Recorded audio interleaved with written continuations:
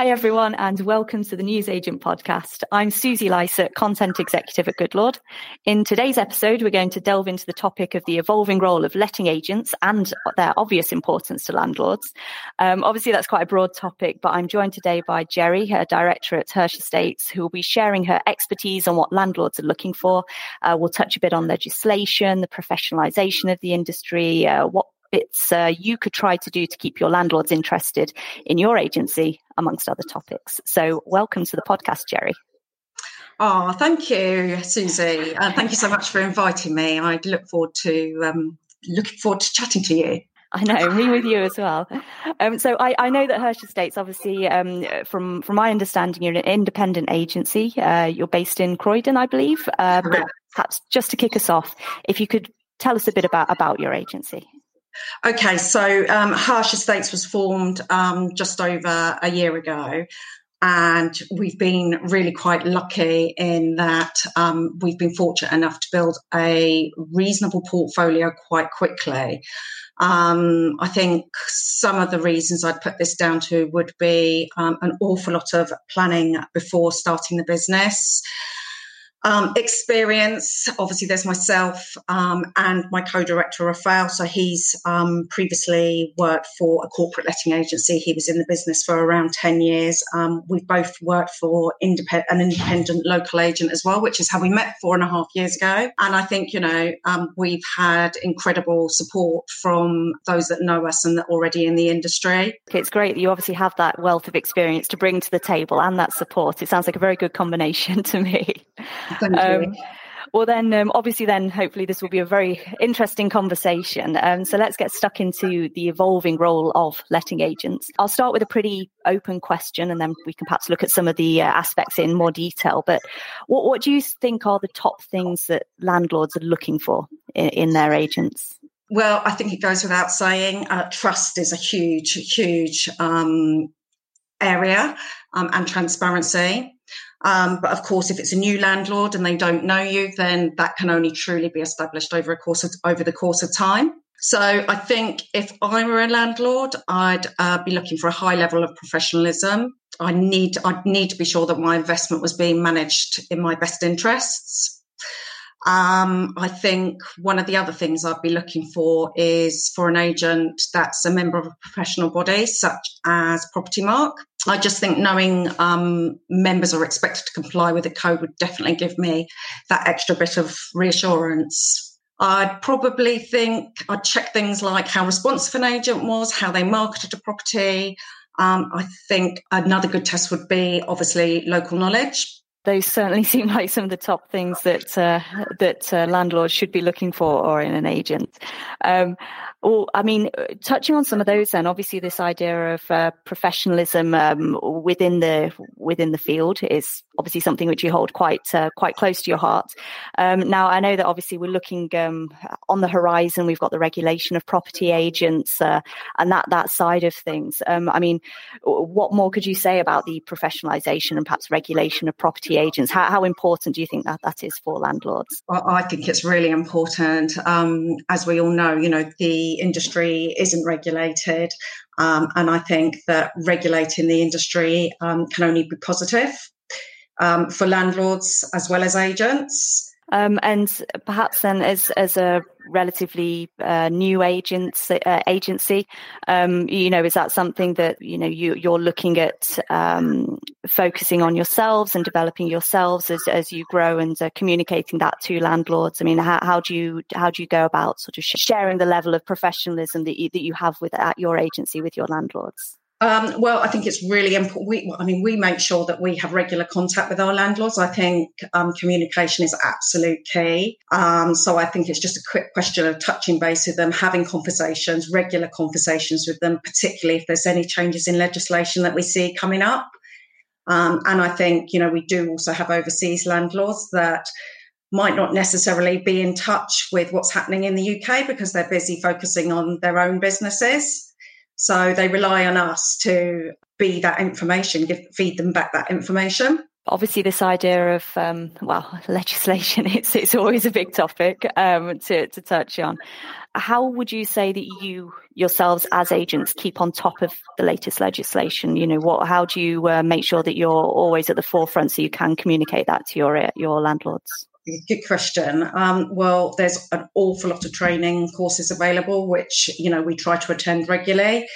There's also a host of free, live and recorded webinars that are really informative. We often look to Good Lord, actually, who run some brilliant sessions, and Rightmove also provide those. They're another. And obviously, the past year has seen a fair amount of legislation. I mean, there's always new legislation in the lettings field popping up. But are there any key pieces of legislation that you have been keeping your eye on, or that you're looking forward to in the future that you think will have a pretty big impact on landlords?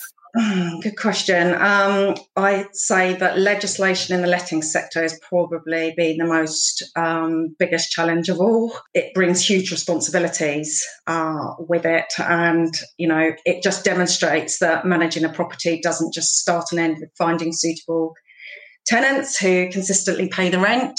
It's much, much bigger than that. I think with all the frequent changes in law, there are far-reaching consequences if landlords and agents don't comply.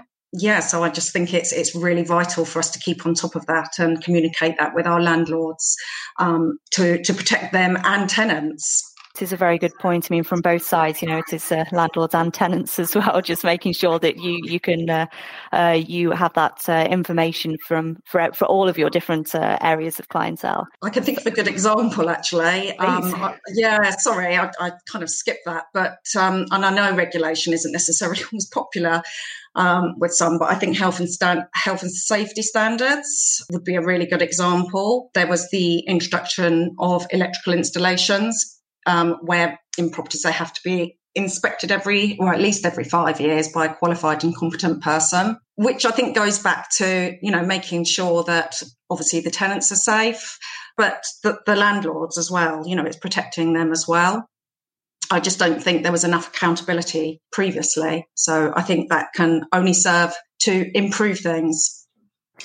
No, it's true. I think that is a key word, accountability, when you're looking at whether it's regulation, legislation, all of this that's coming in. It's to help protect tenants, but it is also there to protect landlords as well, and just make everybody work together in the best possible way. Really, I know that there is also the argument, the side of things where because of the huge amount of legislation, some landlords are perhaps a bit less enthusiastic about being landlords. How do you advise your landlords who might be a bit intimidated by the amount of legislation and regulation that's in the market? Oh yeah, I understand. I mean, I think there have been some landlords that have obviously clearly struggled with lots of changes, less tax breaks, there's been rent arrears, and I think, unfortunately for some of those landlords, it's forced them into a position where they've had to sell. But my advice would be just, if you can weather the storm, stick with it, because I think there's always going to be a demand for rental property. I think that especially at the moment, I know that from our data, we're seeing that there is a lot of demand from tenants. It is quite high at the moment. So it's true that it's a bit of a long-term game, but does seem to be a good one to stick at. I think in terms of legislation, I do think that landlords have had it particularly hard. And I can think of a piece of legislation that I feel quite negative about personally, which was the tenant fee ban. And I know that the aim was to improve transparency and provide a better deal for tenants, but I just think the decision was unbalanced, and it's left both landlords and agents to absorb the costs. I think that's been a tough one. Landlords already have additional financial burdens to the point where, as I've said, they're exiting the market. So, I think it's been difficult for them. I think, in my view, it would have been more reasonable to cap a fee across the board, which would have meant a more even playing field. No, I suppose that's a fair point that you're making. Do you find that the fact that this legislation, this regulation is growing, such as the tenant fees ban and so on, Do you think that it's made landlords look to agents more? Do you think that they're now, leaning on agents more and looking more for that support? I think that's a good question too, because I think actually yes and no. Yes, I think for those landlords that don't necessarily have the time to be keeping up with legislation and they value the importance of it, they do look to us to support them in that area. I also think there are some landlords that, because of all the financial burdens, one of the things they think they don't need potentially is a letting agent, and that they can do it on their own. And actually, I think economically, in the long run, it might not be the best decision. True, there are always those two sides to this story. There will always be people of those differing opinions, I suppose. We'll be right back after this message.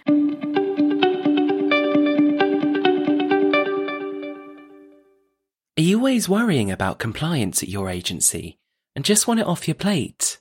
Well, that's one of the things Good Lord's here to help you with. From sending the How to Rent guide and attaching property certificates to taking the right deposit amounts and sending prescribed information, we'll help you take care of lettings compliance all in one place. Head to goodlord.co to check compliance off your to-do list. Good Lord, it's just that good.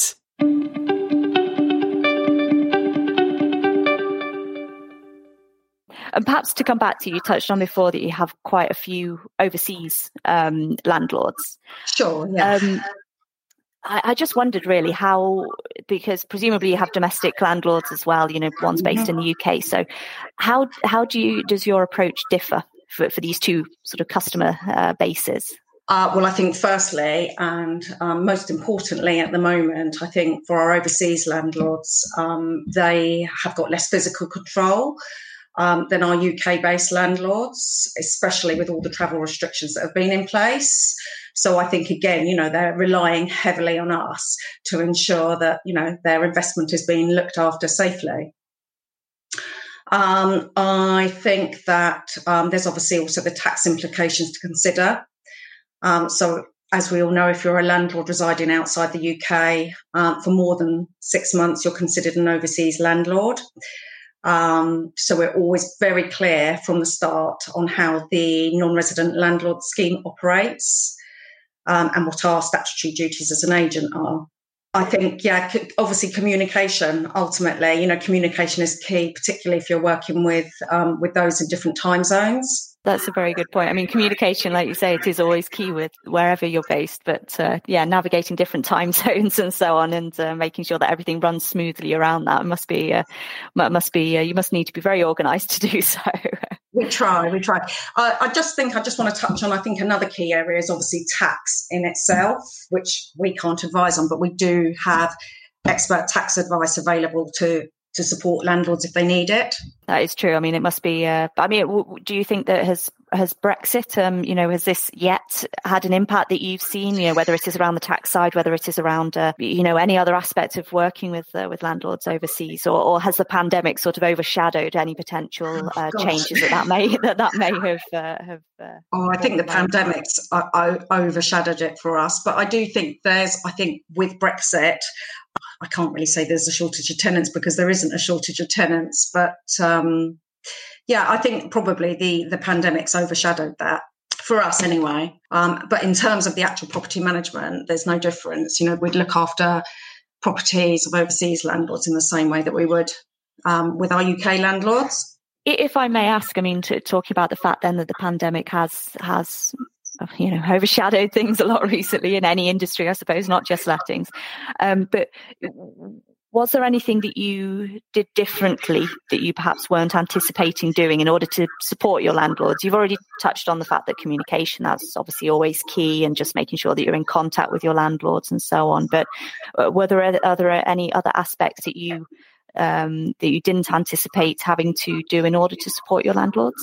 Communication. I remember, obviously March last year, the hours we put in, because there were a lot of people, obviously, lots of tenants panicking, worried about their jobs, which, obviously in turn is going to impact on landlords. So again, I just think it was that communication. I think some tenants, were in a genuine position where they were struggling. So it was about communicating with landlords about perhaps reducing the rent for a period, offering them a payment plan. And again, just, making it as comfortable as possible for landlords and tenants.